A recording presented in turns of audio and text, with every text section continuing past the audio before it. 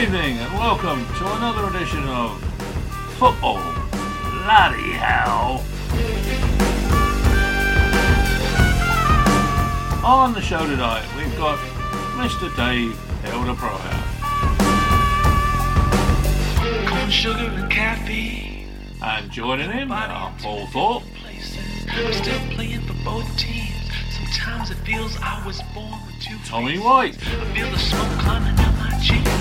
I hear the jokes And yours truly, A.D. Hopper. lay broken in my bed for weeks. The room is too dark, my bed's on the phone line. I got a feeling that I can't let Watch out for Paul Thorpe's version of Unai Emery.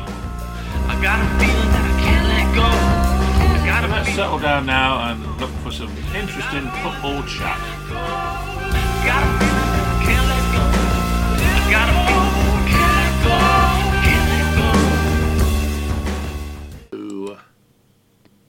And good evening, everybody, and welcome to another edition of Football Bloody Hell. Monday is back upon us, and we're starting the pod, as always, with that voice. Mr. A.D. Hopper is here. How you doing, Aid? I'm okay, old dog, I'm okay. Excellent. Mr. Paul Thorpe is also here this evening. How you doing, Thorpe? Yeah, very, very well. Thank you very much. Lovely to be here again. Excellent. And spanking on time, also joining us after a few weeks away, right in time for the introductions, is Mr. Tommy White. How you doing, Tom? Evening, guys. Oh Check it my out. god, I like those. Oh, God. Oh, Check can it I have a pair of them? Hey, this is the first time I've worn them. Yeah, well, let's hope it's a good omen then. Exactly. I bought a hat when I went to Old Trafford. I haven't one since I had it, so I'm going to burn it. That's got to be the worst Christmas present flipping pyjama bottom. Oh, I've now, ever seen in my Thorpe. Come on. Come on. life. Shocking. Hey, Oh, what else is he unfolding now? Oh, what's that, T-shirt and all? jumper. Oh, Hey, jumper. Tommy, it's Oh, been a little while since Man United have been top of the tree, son. Yeah, oh, shut it. I don't know why he put 10 Ags. I could have had this next year if he hadn't put 10 Ag on the top. Yeah, you could have done, couldn't you? Yeah. There you Sorry go. about that. Anyway, Happy New Year to you. Happy New Year to Tom. everyone. Yeah, same to you, Make it a Tom. good one. Same to So- you, old dog. So, unfortunately, we are going to have to start this week's pod with a little bit of sad news, because I'm sure you boys might have seen earlier on today that the news broke that German legend Franz Beckenbauer, widely regarded as one of football's greatest players, died at the age of 78. Won the World Cup, of course, as captain of West Germany in 1974, then lifted the trophy again as a manager in 1990.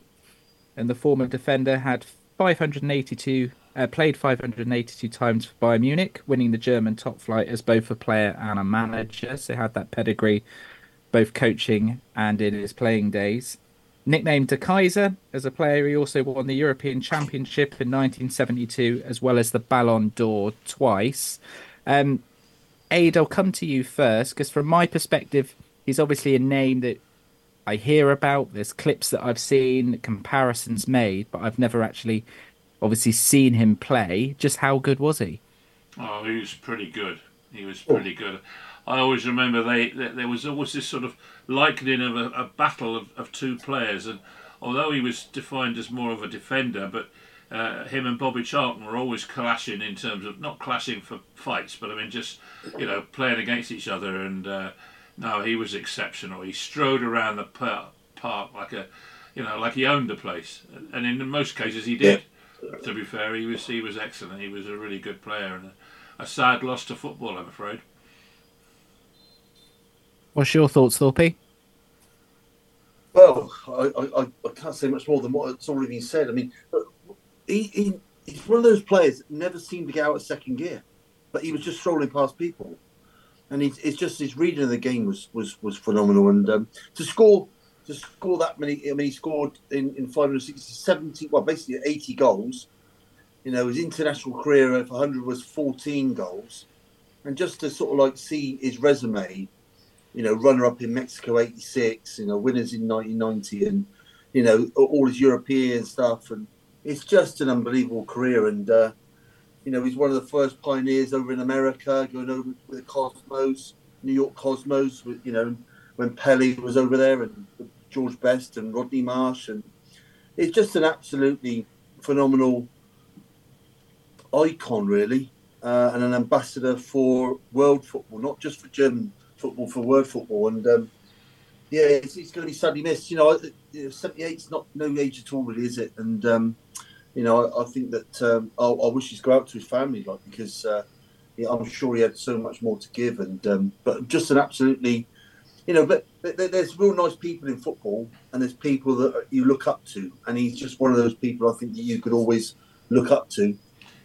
He always came over as elegant, didn't he? He was a very elegant man. Always looked 100%, whichever clothes outfit he might have had on, he looked absolutely pucker, and he was a very, very special guy. Yeah, absolutely. Just looking at some of the stats here, Tommy, as well, that he was put on a man-marking mission during the 1966 World Cup final to man-mark Sir Bobby Charlton, and he also scored 4 goals at that World Cup, even at the age of 20, and went on to win the award for the tournament's best player. You just look through his entire career, and it's just accolade after accolade. Yeah, it's mental. I mean, I think he's like the German Bobby Moore as such, and I think he was on a lot of telly. I think he had a spell where he was on English television, the World Cups and things for quite a while, and like the guys have said, he was, what we used to call sort of person you want to grow up to be. Like, he's just a class gentleman, and obviously the career he had. He obviously was an absolute natural talent. I know he used to play sort of a lot of sweeper, and I think he kind of made that role fashionable and sort of quite silky, whereas defending generally is not sort of something that people like to do. But I think he had a class about him, and the way he played that position was like revolutionary, really. I think he was just an absolute gift of a footballer that they come along very rare, and obviously it's massively sad. But like I said, we're privileged to have been able to watch him and to see such a talented man. And like the guys have said, it's obviously a shame at 78. It's nowadays it's no age. So sad for all his family and everyone connected with him. As well, just looking at the stats here and the fact that he was as good a manager as possibly was as a player. I mean, maybe that's hard to do because he was such a good player, but you don't need to look at the players that have gone into management in this day and age and how that hasn't quite leveled out. When you're an elite player doesn't necessarily make you an elite manager, but he sort of was definitely both of those categories. I think he broke the mould really on that category, definitely. I mean, it's quite an achievement to win the World Cup, isn't it? I mean, how many people have gone on from playing to management and win the World Cup? 3, is it? And he's one, obviously. So, No, may you rest in peace. Yeah, well said, gentlemen. As I say, some sad news to kick off the podcast tonight as we record, but focusing then on Yeovil Town, as we always do.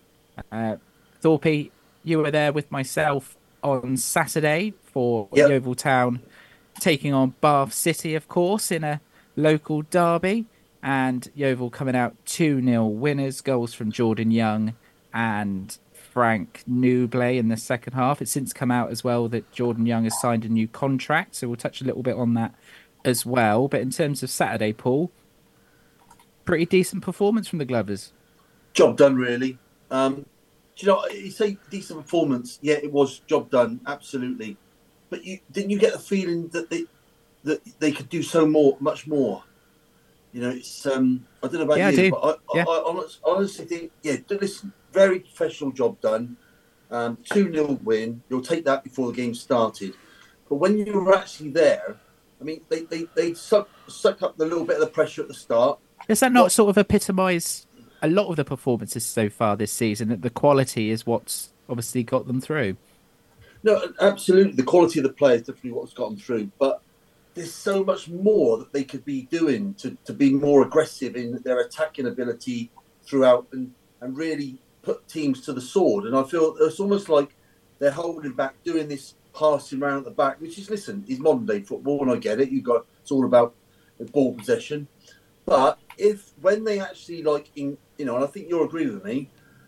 If you don't, please say. But when they got aggressive and they actually played at a faster pace, God, didn't they look dangerous? And when they fizzed that ball into the front men and worked off them and got their midfielders playing higher up the park, they weren't creating chances. And you just wish they could do that a little bit more for longer periods of the game. If you know what I mean? Would that be accurate? Yeah, I would say that was accurate. I think we referenced it in commentary, didn't we? That even though there was a lot of possession, there was only a few moments that made you think, "Oh, that was really stepped it up." Then, and it was that was epitomised in the goal when Nublet ran forward. Then he managed to play a pass out that just split the entirety of defence, and then within 3 passes, Yeovil found themselves 1-0 up. Yeah, absolutely. And then, but listen. At the end of the day, they've got a job to do. Got to win the game. They've done that. 2-0 against Bath. I mean, we spoke to Jerry Gill afterwards, and he said in both games they basically had 4 chances. And they've actually scored 3 goals. So he was disappointed, wasn't he? But he felt that they performed really, really well against Yeovil, and I have to agree with him. I think that was a really fair assessment. That they made a really good standing against what is supposedly the class in the league, which is now showing because they're obviously 10 points clear. Hopefully, 13 points clear by end of tomorrow night. Yeah, Tom, I don't know what you've seen of Yeovil, or certainly results from when we last spoke to you on the pod, but just looking at it now, that they're 10 points clear, and of course they got that game in hand. Playing Taunton Town tomorrow as we record this. Me and Thorpe and I were both saying that Yeovil, even though they obviously want to keep on kicking on with wins, it seems as though that they don't necessarily almost need to take care of their own business, because the teams around them tend to always take points off each other every week. And I say Yeovil sitting in a very nice position indeed at the moment, 10 points clear. Yeah, funny enough, I was looking today, and I think outside of the Premier League, I think it's only Chesterfield in all the divisions have got a better home record than Yeovil. So that's fantastic, isn't it? Because firstly, it's great to be winning your home games, making your home ground a fortress, and great for the fans, obviously, to see some winning football. And as you were talking about the results, I've noticed a few teams like Averley, they seem to have dropped right off lately. They and what's happening there. And there's a few strange results. Like I know Slough were winning at the weekend, and they had a man sent off and still went on to win. I have been sort of keeping a good eye on the games more recently. Now that it's getting sort of a bit juicy, as we say. But at the minute it all looks good. And like you guys are saying about the result against Bath, at the end of the day, I think 3 points. And I know everyone wants to see nice football, but 10 more 3-point victories and 10 more victories, and you'd like to think that's probably the title kind of wrapped up sort of thing. So obviously the sooner you can get them, the better. And at the end of the day, that's what this season's about for them, isn't it? Is getting up a division and then building again and kicking on again from there, which I'm sure they'll be looking to do, and give themselves a great chance to do so. And in terms of attendances, Aid, he broke the record, the National League South record at when Weymouth came to town. They then did it again when Taunton came to town. Wasn't quite as many for the Bath game, but it was 5,032, I think it was. Obviously, it's a local derby, but getting those sorts of numbers first week of January, that sort of says it all, really. Well, it does, especially in this league as well. I mean, we've got to remember, this is National League South. It's not National League, it's National League South, which is one lower. So to get that sort of a crowd, 6,000 odd, I mean, that's phenomenal. But when you see the way they're playing, I was watching the goal. The first goal was a sweeping move and clinical, bang in the net. The second one, was a bit of a tap in from Nublet back post. Nublet, my brain's going a bit, it's the old age thing. You're welcome. And I'm sure they settle for a sweeping move and a tap in every week sort of thing, and they seem to be getting it quite a bit as well. Yeah, most definitely. And Thorpe, I just want to touch on Jordan Young. Like I said at the start of this piece, that he signed a new contract. A lot of eyes have been on him and what he's been able to produce this season. and it's just sort of a testament and a good reward for what he's been able to put towards the club on the pitch so far this season. Well, he's certainly been one of the shining lights of the season. Alongside Matty Worthington's work rate and class in this level of football. But certainly Jordan Young, I mean, he's shone out, and his consistency through this season has been really, really good so far. And long may that continue, because if we do go up, he's got extended. How long is his contract extended for? Another 2 years. Yeah, so I think it takes him to the end of 2026. Yeah, right. So that's a really good signing, and it gives him something to really push for. To extend his career along, into a higher level, is that, next year, if we do go up, and pray we do go up, I mean, it's ours to lose now, really, isn't it? So, to take it to the next level and try and find that consistency again next year, and take his career and his to the next level now. So that's a really good challenge for him, and it's exciting times for him, because, if he can take this level of confidence through to next season, then we're going to have an extremely valuable player that will demand a decent fee if we ever got rid of him. Just out of interest, Thorpe, did you see the announcement video that Yeovil posted? No, I've not seen anything yet. Okay. I've been a bit too busy. If you guys haven't seen it, I suggest you have a little look at it, because I was taken back by surprise a little bit, because the music that accompanied it with a "Thank You, Jordan" piece, it looked like that he'd passed away or something. It was only really at the end where I saw, oh, he signed a new contract. So it wasn't quite the vibe that I would have necessarily have gone with, but hey, still good news all round. It's like a memorial service for a new contract, like, you know what I mean? Yeah. So, but still good news at the end of it, and it's always good to see like different inventive ways of making these announcements. But that did tickle me, probably for the wrong reasons. But while you're on the subject of contracts, I see our good friend Alex Fisher has moved on loan to Oxford City, which is great for Oxford City, not so good for us, and we've lost a potential guest on the pod. But Alex was always very, very eloquent when he came on, and he's a lovely lad, and wish him all the best, especially after having to suffer that broken leg. I mean, that was horrendous, and he's not for long though, Aid. It must be said, he's on an initial 1 month loan, I think, just to try and get fitness up. So I guess it depends after that whether or not they decide to keep it going to the end of the season, or we'll have him back. Yeah, quite. But good luck to him on that anyway, and it's good to see him back playing again, because it could quite easily have gone the wrong way. So certainly, I do think it's a really good move for him at this sort of stage. When he came back initially, he had 15 minutes, and he went straight into the Bath away game for 90 minutes, and his energy was really, really good. But I think enjoying his football, Bath, Oxford City, I think that's a really good move. It means he can relax, enjoy his football. I think he was there before Thorpe as well, so it's a bit of a reconnection, going back to what he knows as well. Absolutely fantastic. So he knows the people, so he'll be more relaxed, and hopefully by being relaxed and enjoying his football, he might be able to get a few more goals and come back to Yeovil with a bit more incentive to actually take it again that little bit further and be successful at Yeovil. Oxford City, of course, in the National League at the moment. It's very strange when you see somebody loaned up from the division below, but you can sort of understand the reasoning behind this one. And not only that, there's an abundance of striking talent at Yeovil at the moment, isn't there? So by all means, go out and see what you can do. But also, they know him.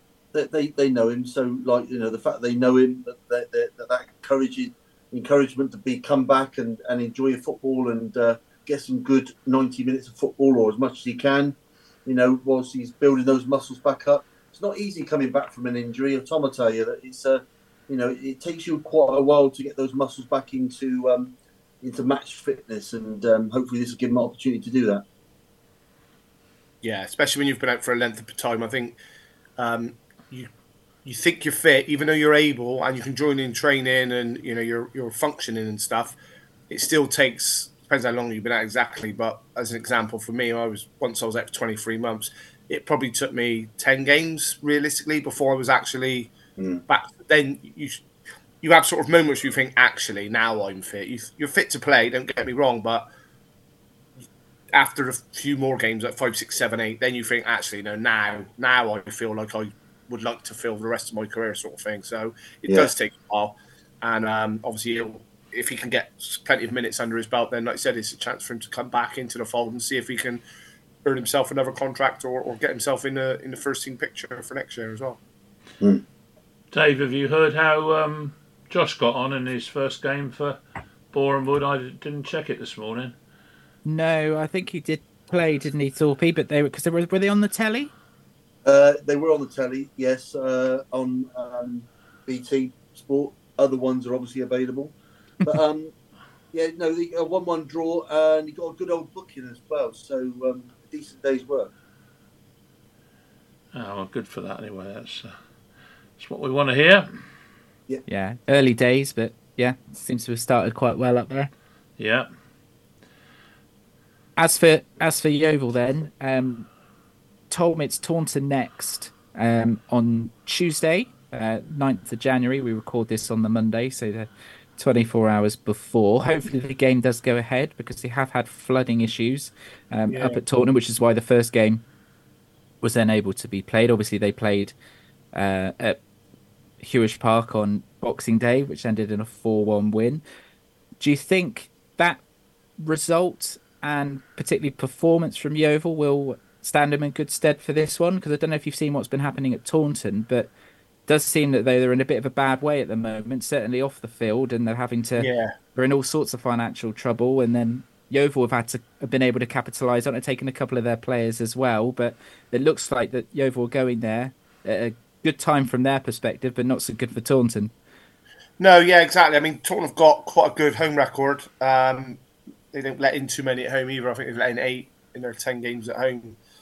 So obviously it's not going to be easy, but obviously with that 4-1 victory, and let's be fair, the table doesn't lie where Yeovil are. They're very, very strong, and every team, we said this at the start of the season, didn't we?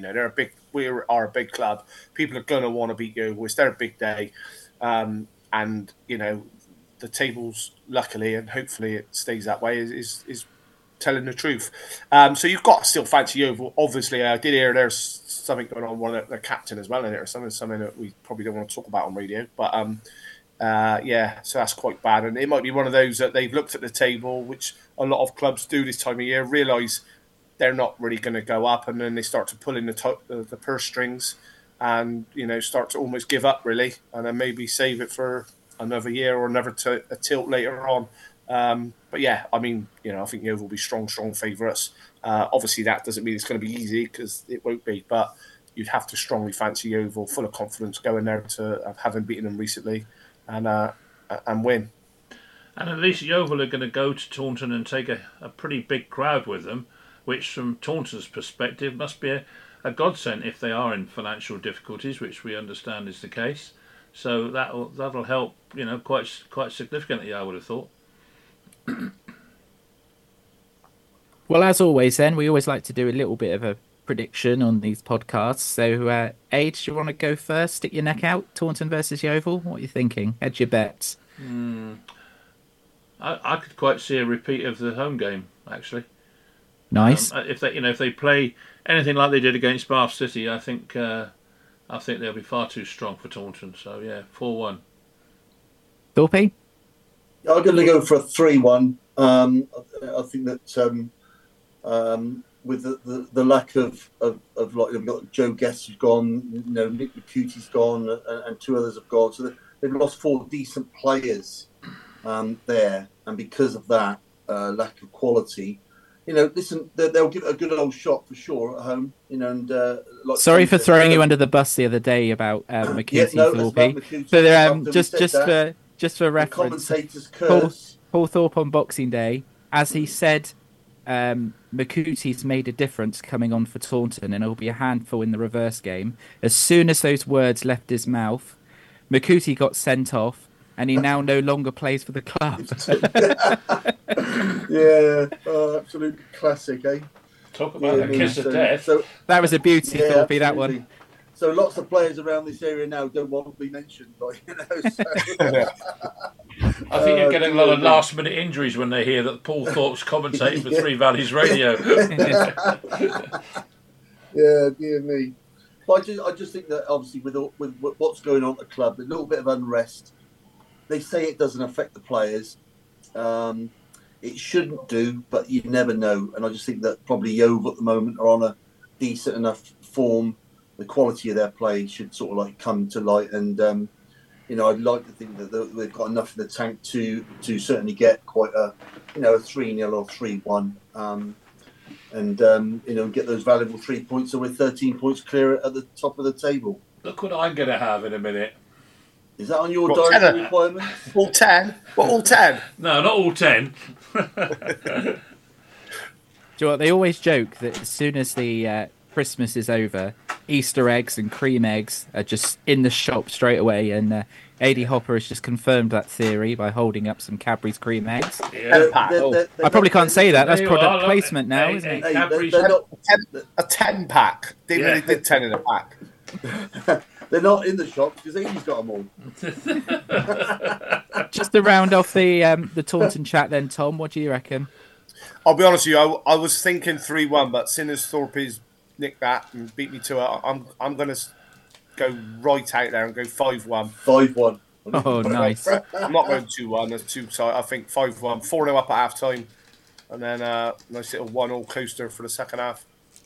Well, look at that then. From 5-1, we'll now go to our FA Cup roundup, but there's obviously a lot of games, so I'm not going to be able to go through all of them, so we'll just pick out certain ones. So we'll do it sort of day by day. And on Thursday, so going from 5-1 to 0-0, Tom, because it was a disappointing one between Palace and Everton. But I just want to touch on it because there was the red card for Calvert-Lewin that seemed to raise a few eyebrows. What's your thoughts on it? Did you see it? I did see it, yeah. Again, it's one of those, when you slow it down, it could look a little bit worse because it's kind of one of those where Gavin Williams used to do a lot of these, sort of used to slide along to try and keep the ball in play. You slide past the ball and hook your leg over the top of it to try and stop it from going out.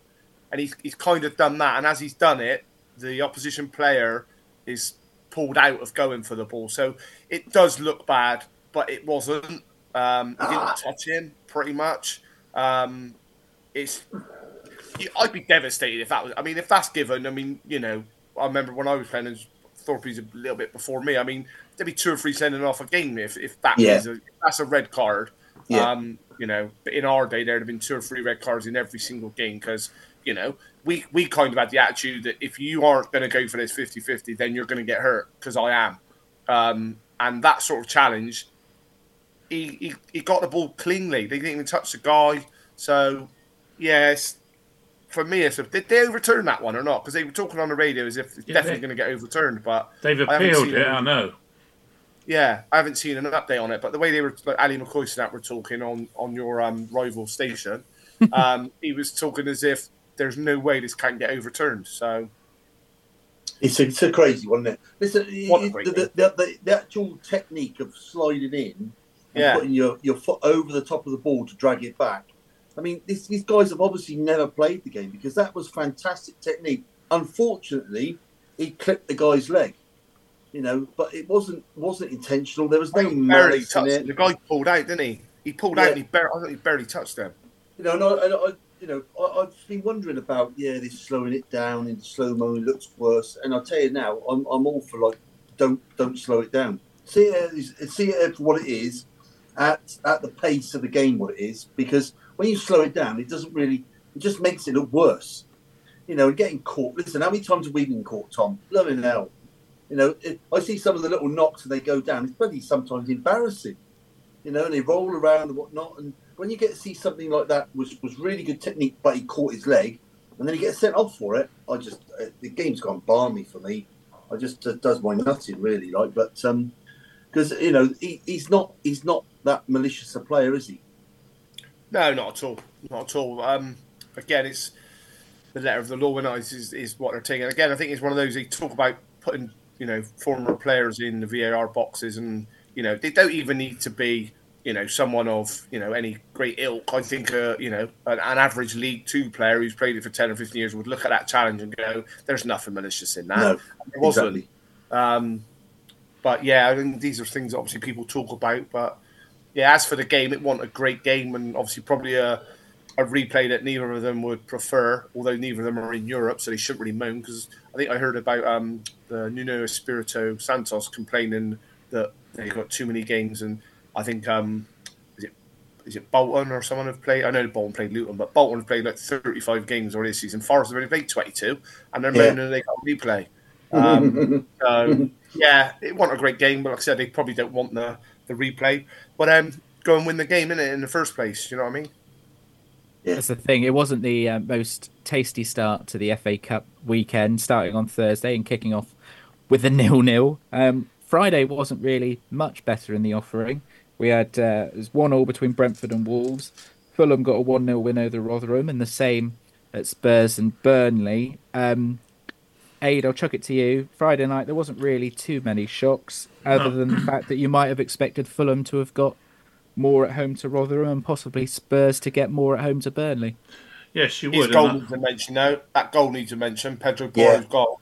Definitely. I was going to say, Yeah, it was a great goal, wasn't it? It was a great goal, but I think Spurs are going to suffer. Well, we'll see, but they've lost Harry Kane and now they've lost Son for a month or more.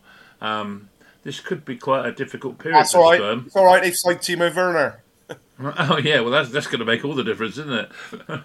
But of course, when they come into Old Trafford, is it next week? I think, isn't it, or is it the week after? Yeah. It's pretty soon anyway. So I think Spurs are going to maybe have a bit of a torrid time. I might be wrong, but of course, when you go and score goals like that one from Porro was a hell of a shot, wasn't it? To be fair. They're a good watch, though, aren't they, Tottenham? In fairness, they are a good watch at the moment. They're attacking. Yeah. They're trying to win games. I mean, they tend to blow up a little bit. Maybe they haven't quite got their fitness levels, or they don't store enough back. But they have a go. That's for sure. I like the manager though. He's such a refreshing type of approach to the game, and they're not going to sit back and bore people to death. They're going to go for it, and if it comes off, well, great. But if it doesn't, well, we're going to keep trying nonetheless. So, good luck to them from that perspective. Just quickly on Fulham Rotherham, Thorpe, because you mentioned on our preview pod that you thought there might be a cheeky little upset on there, and it was only 1-0. Yes, it was only 1-0. To be fair, they worked hard. To be fair, and Fulham eventually got their breakthrough. But in the 24th minute, but the Cordova Reed. Great strike. Rifled keeper had absolutely no chance there. But I thought that Rotherham made a good account of themselves, to be fair, and they should be proud of their performance. But yeah, I mean, I thought it might have been a few more, but you have to compliment them for their hard work and what they put into the game. But they're through. That's another game. Again, what you got to do is get through, and they've done it. So fair play to them. There's a slight worrying aspect to all this, though, of course, that so far we haven't really had what you could call any major upsets. And there's one more game to go, which I'm a little bit concerned about tonight. Absolutely. No, I think we're going to win that. There'll be no upset there. I hope you're right, Tom. I'll put you down for a little 3-1 win. So, I never bet on United. Kiss of death if I bet United. To be fair, you should be fine, but there's always that. I mean, Maidstone was a fantastic. Well, look, let's talk about that now, because I want to go through. Obviously, there's a lot that happened on Saturday. So, Thorpe, you've mentioned it there. I think when Maidstone got Stevenage in the FA Cup third round draw, they'd have every right to feel disappointed, even though that they're obviously a League One team, aren't they? At the moment, under Steve Evans, going quite well. But the fact that they've come out, got themselves a 1-0 win here into the hat for round 4, which I think is tonight at the time of recording, isn't it? It's before the game starts. Before the game. So they got to be hoping now that George Elokobi's team can get a nice plum draw after that into round 4. Brilliant for them. Well, I've got to say, first and foremost, it's like, what a performance. I mean, they really, really took the game to Stevenage, and they didn't really have much to answer back, and Steve Evans will be extremely disappointed with their performance, because normally his side really do give a good account of themselves. But looking at that game, I thought Stevenage, they'll work hard and they'll just bamboozle Maidstone, but it was totally the opposite. And what a fantastic win for their football club! And I really do hope they get an absolute plum tie at home, or if not, absolutely massive side away so they can, reap the benefits of the revenue from that game. Of course, the finance that they get from the television these days is nothing like as what it used to be. No. It's dropped right back since they share it around, ITV and TNT, and everybody gets a bite of the cherry. But if you think back to when we played Liverpool, Yeovil that is, I'm pretty sure that there was a figure of about 250,000 they got for that game. Well, you're not getting anything like that these days. Yeah, I think it depends which TV company take it and stuff like that, doesn't it? Because I think some go to BT or TNT and whatever it is now. But yeah, it's not. It's not. Before it was MOT, thought, GCSE, B&Q. Yeah. Everybody thought it was a major, if you drew out a Premier League side, you knew, gone on the telly, 250 grand in your bin. Lovely job. Let's have a bit of that. But now, these days, there's nothing like as much as that.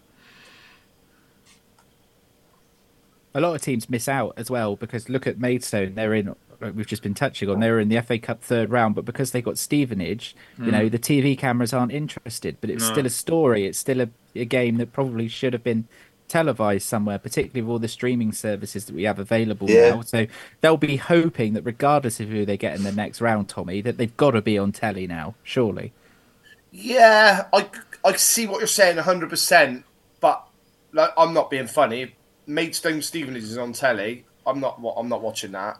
I'm sorry. Don't get me wrong. Obviously, you're not a football pervert like me, then. No. There's so much football on nowadays, isn't there? I agree with that. It's like you've just said there. We had football on. I think December there was a game on every single day near enough, apart from the obvious days, right through to sometime in January. So, for me, I'm going to watch football. It's got to be a decent watch, or at least something you've got a personal passion in, which I understand. Obviously, a lot of people will for Maidstone. Don't get me wrong, but yeah, for me that and unfortunately. That's probably why they weren't on. Don't get me wrong. If they had someone, a league team at home, maybe like a championship team or something, there might have been a chance. But so sorry to not be Mr. Happy about Maidstone being on BBC or ITV or whatever. But yeah, all the Maidstone fans will be coming for you now. Yeah, I do apologise, Maidstone. I don't know what you're called. What's their nickname, Maidstone? Spitfires or something. I'm not sure. The Stoners. Oh, is it? Probably better not to call them that. It's their choice. I don't agree with it, but there we are. Yeah, but for me, it's not something I would have been too bothered about watching. I still want to know the score. Don't get me wrong, but yeah. So sorry. That's fair enough. If my opinion gets to someone high up on ITV and they don't end up coming on the next round, no matter who they get.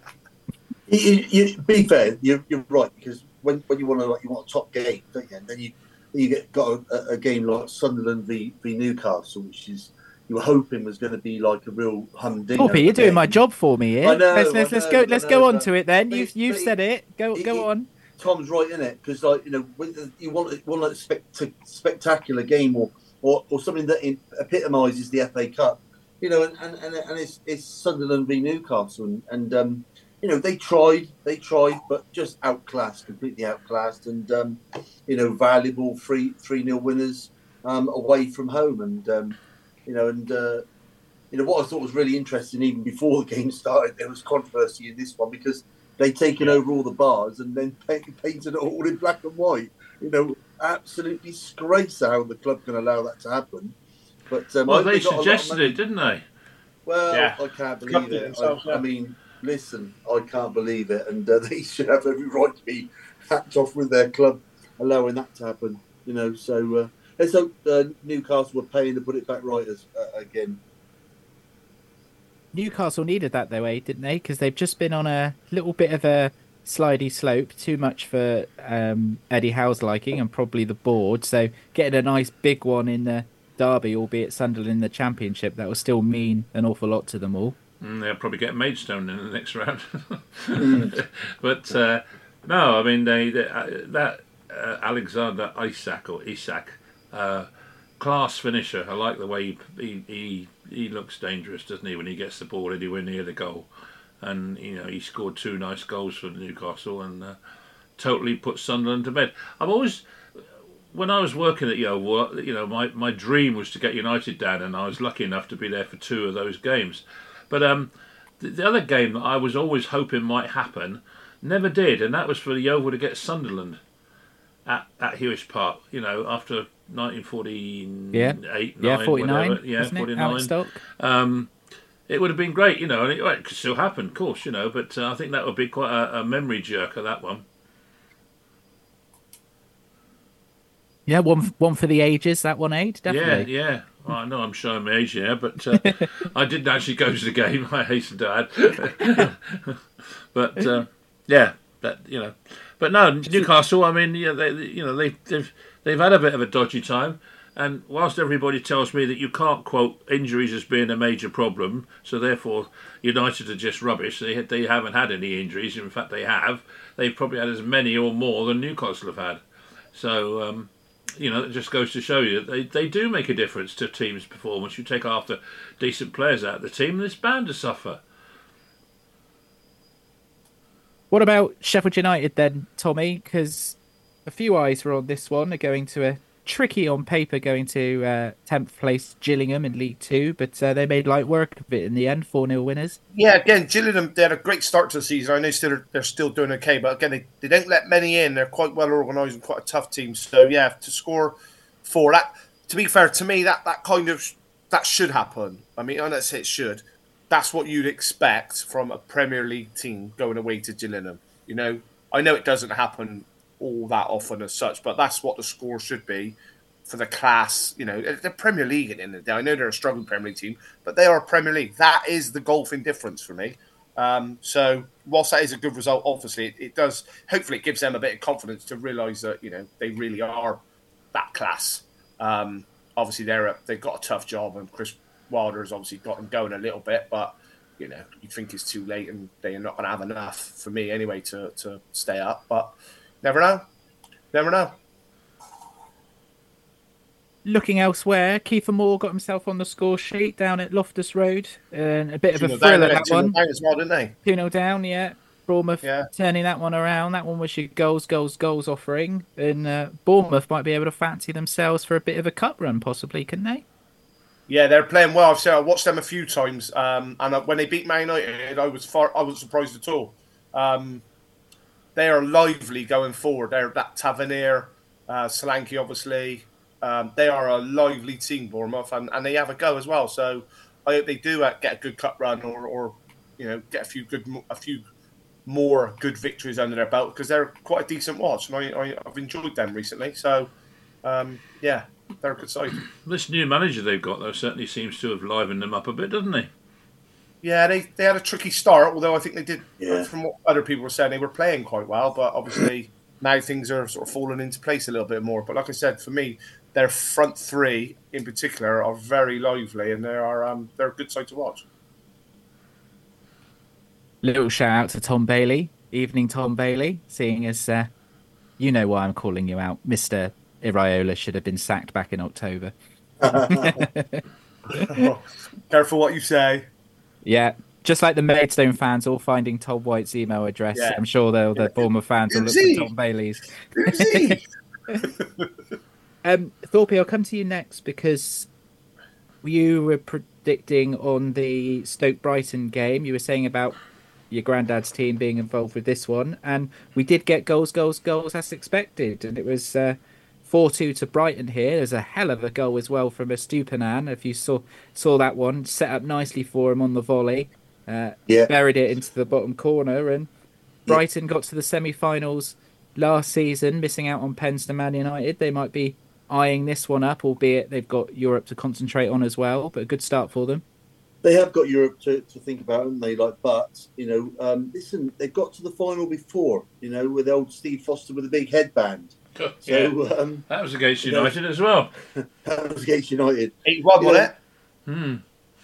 It was what? Sorry, is that 8-9-8-1? 8-1. I'm not sure, but it was a decent final. Went to a second game, didn't it? And then Man United done a mini replay. I must have been out that day.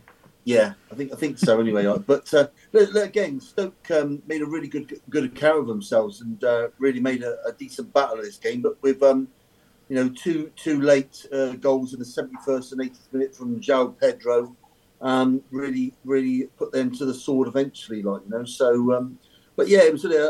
I thought maybe there was an odd chance that this could have been a little upset, and I was praying for my granddad's side that it wasn't, and thankfully it proved that they just had a little bit of that golfing class that Tom was on about, Premier League class, to be able to get over the line. They're a good enough side, and when they play well, and there's a possibility that could happen in the cup games, that they could go a long way in this competition. Talking of Stoke, I was reading the Racing Post, I think it was today, that I'm not sure what her first name is, Mrs. Coates, who runs Bet365, has had to invest nearly $1 million into some of the expansion ideas they've got at the company, and she hasn't been able to draw her dividend this year. I'm absolutely gutted for her. What an absolute shame for her. Yeah, I'm absolutely gutted for her. I mean, she's probably had about 5 million in the meantime, but yeah. What a shame she couldn't draw another 50 million. Yeah, it's tragic. Well, look, talking of 50 million, that takes us nicely to Stamford Bridge, because Chelsea aid, routine against Preston, 4-0 winners here. They've just sort of picked up a little bit of form in the last 5 games or so, but then you would have expected the quality to have come through in this one, wouldn't you? You would, but at the same time, whilst they have picked up, and there's no doubt that they have, there's still the odd little, odd result popping in occasionally when you're not expecting it. They've had, I don't know how many wins they've had now. It must be 4 or 5 in the last 6 or 7 games, but they have had a few dodgy ones in there as well. So you never quite know, do you? And I'm not convinced by Pochettino over there either. Yeah, I think unreliable is the word for me for Chelsea at the minute. Yeah. Then Preston made a decent shot of it first half. It was goals. First goal came in the 58th minute, so they've done probably a little bit of tiredness, sort of creeping into their sort of team at that stage, and then obviously the Chelsea team ran riot. But again, it's still it's quite a long time in the game, and until they were put to the sword. But it's a decent enough win. But like you say, they're inconsistent, aren't they? Well, I'm going to go to Unai Emery now, because Villa got a late win up at Middlesbrough. Unai, what were your thoughts on that one? Super Unai Emery. A very, very, very, very good win. Very good win. My missus is clapping in the background. She's a massive Villa fan. So she's even. Hey, Tommy, you don't know we've got our very own Unai Emery sat around this panel. Don't we, Unai? Go on. I do one very small impression, and they think I'm Unai Emery. Yeah, very, very good win. What you do? Just put a load of grease in your hair. A greasy wig on. Yeah. Oh dear. You're going to be stuck with this one for now, Forfey. Tom, the missus must be well excited because they're having a decent season and he's got them playing, and they're another team that could go all the way. Yeah, like I said, we've been up a few times as a guy in Bristol who's got a few tickets, gets tickets behind opposite the Holt End. We've been a few times this season, and even as soon as he took over, really, to be honest with you, it's clear how they want to play. Do you know what I mean? They're a good side. They keep possession well. They do attack. They're solid at the back. They keep a nice high line. They're a good side. Martinez is a decent shot stopper. He makes good saves. Oh, he's a good keeper. Konsa, I tell you what, he is so underrated. Konsa, he is honestly, he is very, very good. They're a real steady side. I hope they don't sell anyone because obviously people have been after Dougie Luiz. I think Arsenal have been after him for quite a while. So if they can keep that squad together, I mean, top 4 is a push, but they've a squeak at it. But they are brilliant to watch. They really are. Yeah. Again, they have actually got the best home record in the Premier League. I think them and Liverpool actually. I think they've drawn 1 and 1 ain't. So were you just told then, Tom, to ensure you got that in? Yeah, she's waving at me in the background. Second in league. Yeah, I know, babe. You're second in the league. I get it. All right. Tom, you can tell her that. This is your podcast, babe. Sit down. Tom, you should mention to her that. I've forgotten his name now. The guy at Bristol Rovers. Come on, help me. The one who got Are you the on about sack. who was at Bristol Rovers? Yeah, you mean? what's his name? I can't Joey. think. Hey, Joey Joey Barton. Barton, that's it. Yeah, tell it. He's not on the panel. Yeah. No. He's not on Nor will he be anytime soon. Just for clarification. Oh, I tell you what, I bet he would liven it up though if he was. there. Yeah, he'll have a go. Yeah, He'd want to do it sat next to someone. yeah. Well, moving on. I tell you what I Let's- just mention. I tell you what I just want to mention. Sorry to nip in there, but if Thorpe can do it, why can't I? Fair point. Fair I tell you what, point. this is quite surprising. So Wrexham, I know they're a league below Shrewsbury. They were favourites to beat Shrewsbury away. Now I know they're flying high and they've got all the hype behind them, but I still think that's pretty mad. How you can be a league below a team and be favourites to beat them away, and they did 1-0. So the bookies don't get it wrong. But yeah, I just found that quite baffling, really. And the other thing I need to mention is Patrick Bamford's goal. Bamford's Oh, goal. yeah, What yeah. a goal. Yeah. Yeah. That was, See, you don't need a host for this podcast. You just get involved. Everyone get involved. Let's do that now. Oh, sure. shut Good up and do taking your over, job. Good taking over, Tom.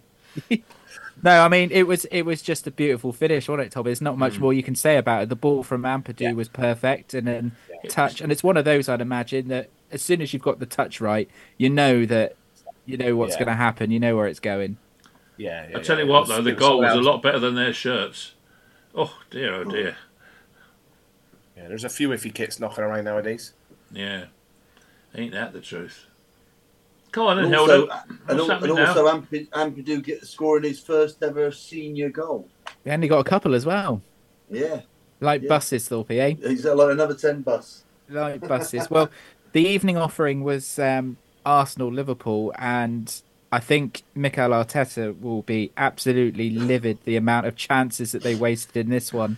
And Thorpe, it was almost inevitable that once those chances kept going begging and begging and begging, that there was probably only going to be one winner, and so it turned out to be. Well, they could have easily been 4-0 up at half time. We rode our luck, made some bad errors, kept hold of the ball for too long, just didn't play well first half at all. And he's got to be absolutely distraught that he can't score a goal at the moment. I mean, their actual, like, on shots on goal, their predicted goals would have been, in the last so many games, would have been 6.6, and they've actually scored 1.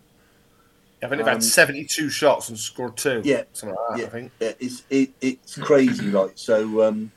But yeah, good for us. Eventually, we started playing second half, and a good delivery for the first goal, but a bit unlucky being an own goal, and then a little bit of class for the second one in the 95th minute to secure it. But yeah, not the best performance from Liverpool, but I think Arsenal fans have got to be distraught with their form at the moment. And because to be fair, they battered us in the first half, and we weren't even at the races. And to come out of that 0-0 would have been absolutely ecstatic. And then eventually getting the win, he's got to be well happy. Well, it just showed the need that they, for a sort of an out and out, goal scorer in that number 9 position, because the amount of balls that were going in towards that area, and Havertz, as it was yesterday, just didn't really seem that up to it. Well, I'm not disappointed. Feel sorry for him because he's not an out and out number 9. He's probably a number 10. Well, what does that say to Nketiah that he went with Havertz, who had been playing well in the midfield position, and then changed it all around? Well, I think you got to say that's the fault of the manager. Listen, he can make great decisions, but he can also make a few howlers. And I think that when he's playing really well in that midfield area, and you've got Nketiah, who's, to be fair, not let probably hasn't got quite the class of what they require, but has not let them down and really performed well and scored a few decent goals. That you would put him up front instead of Nketiah. Bit strange. I tell you what, though, I'm not one that's known for praising Arsenal, but I sat there and watched, and some of their short passing when they're on the attack and faced with a sort of a blanket Liverpool. Oh, it's lovely. It's absolutely mesmerising. It's fantastic. Yeah. And I don't like saying that about but I mean they were. You can't knock it. It was brilliant. Some of their play. Odegaard's class, isn't he? Oh, Absolute class. Yeah. Well, and Absolutely. Saka. Saka always looks dangerous when he's on the ball to me. But to me, I think that he's a little dip in form. I think you need a little bit of a kick at the bum, and needs to get his form back, going to what it was before. But ultimately, if everybody's sort of like, even the non-Arsenal fans are saying they need a striker, why are they not? Why are they not pushing it Windows out? open. Yeah, the I think window's it's open now. FFP. I think Arsenal's problem is FFP. They're struggling a little bit on that side of so. things. So I think, but you're right. I think if they can move Nketiah on, maybe Thomas Partey, maybe Smith Rowe, then that might free up something for them to Yeah, get strong. Smith Rowe. I wouldn't get rid of Nketiah though. He's I like done him. all right. He's done Yeah, all right. I love Smith Rowe. Before he got injured, he was looking mustard. Yeah, but Nketiah, you wouldn't get rid of him, would you? Really? Well, like you just said, String?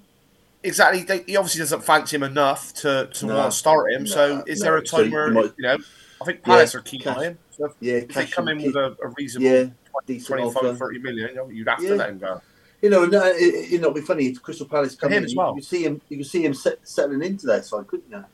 Yeah, for him as well. Like you think, well, he deserves to go and fly his wings.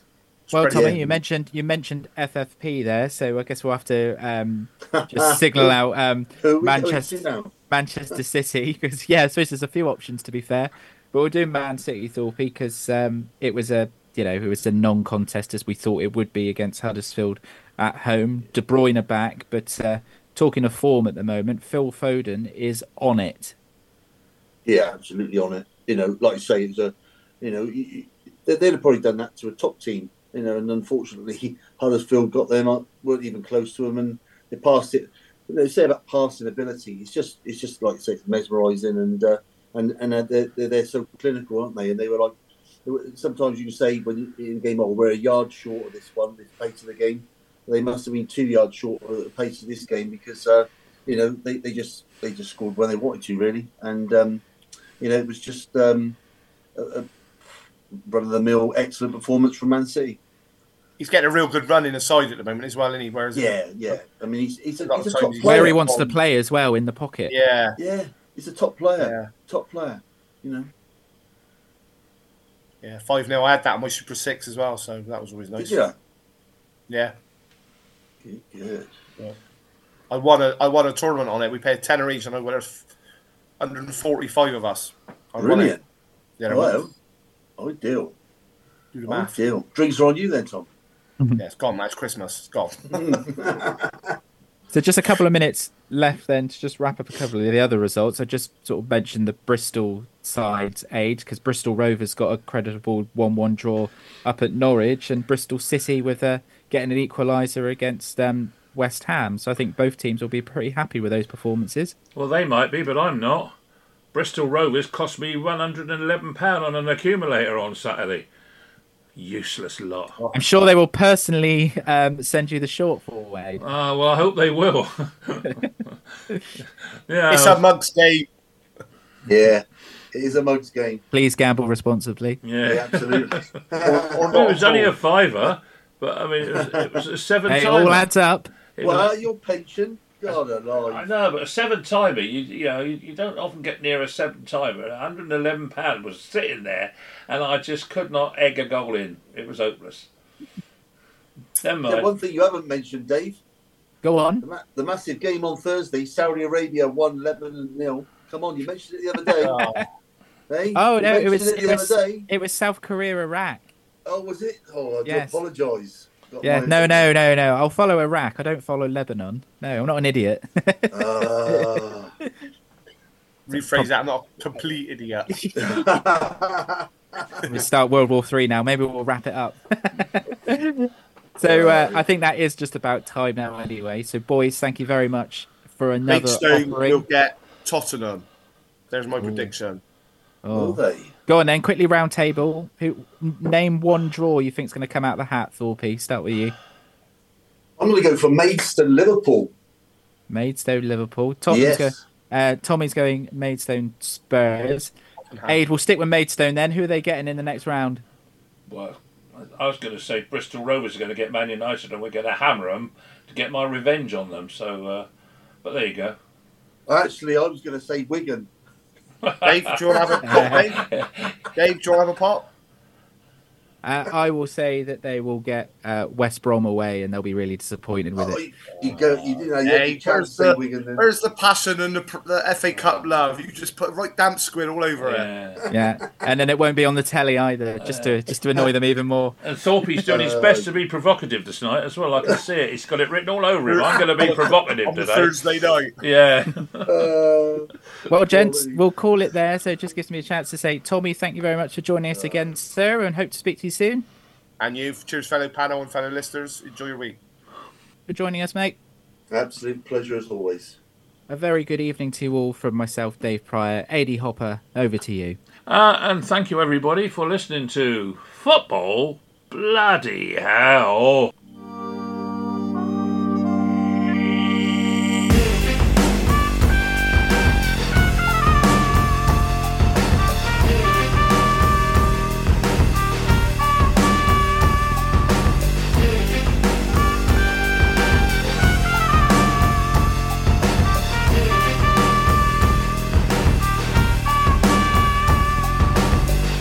Sugar and caffeine.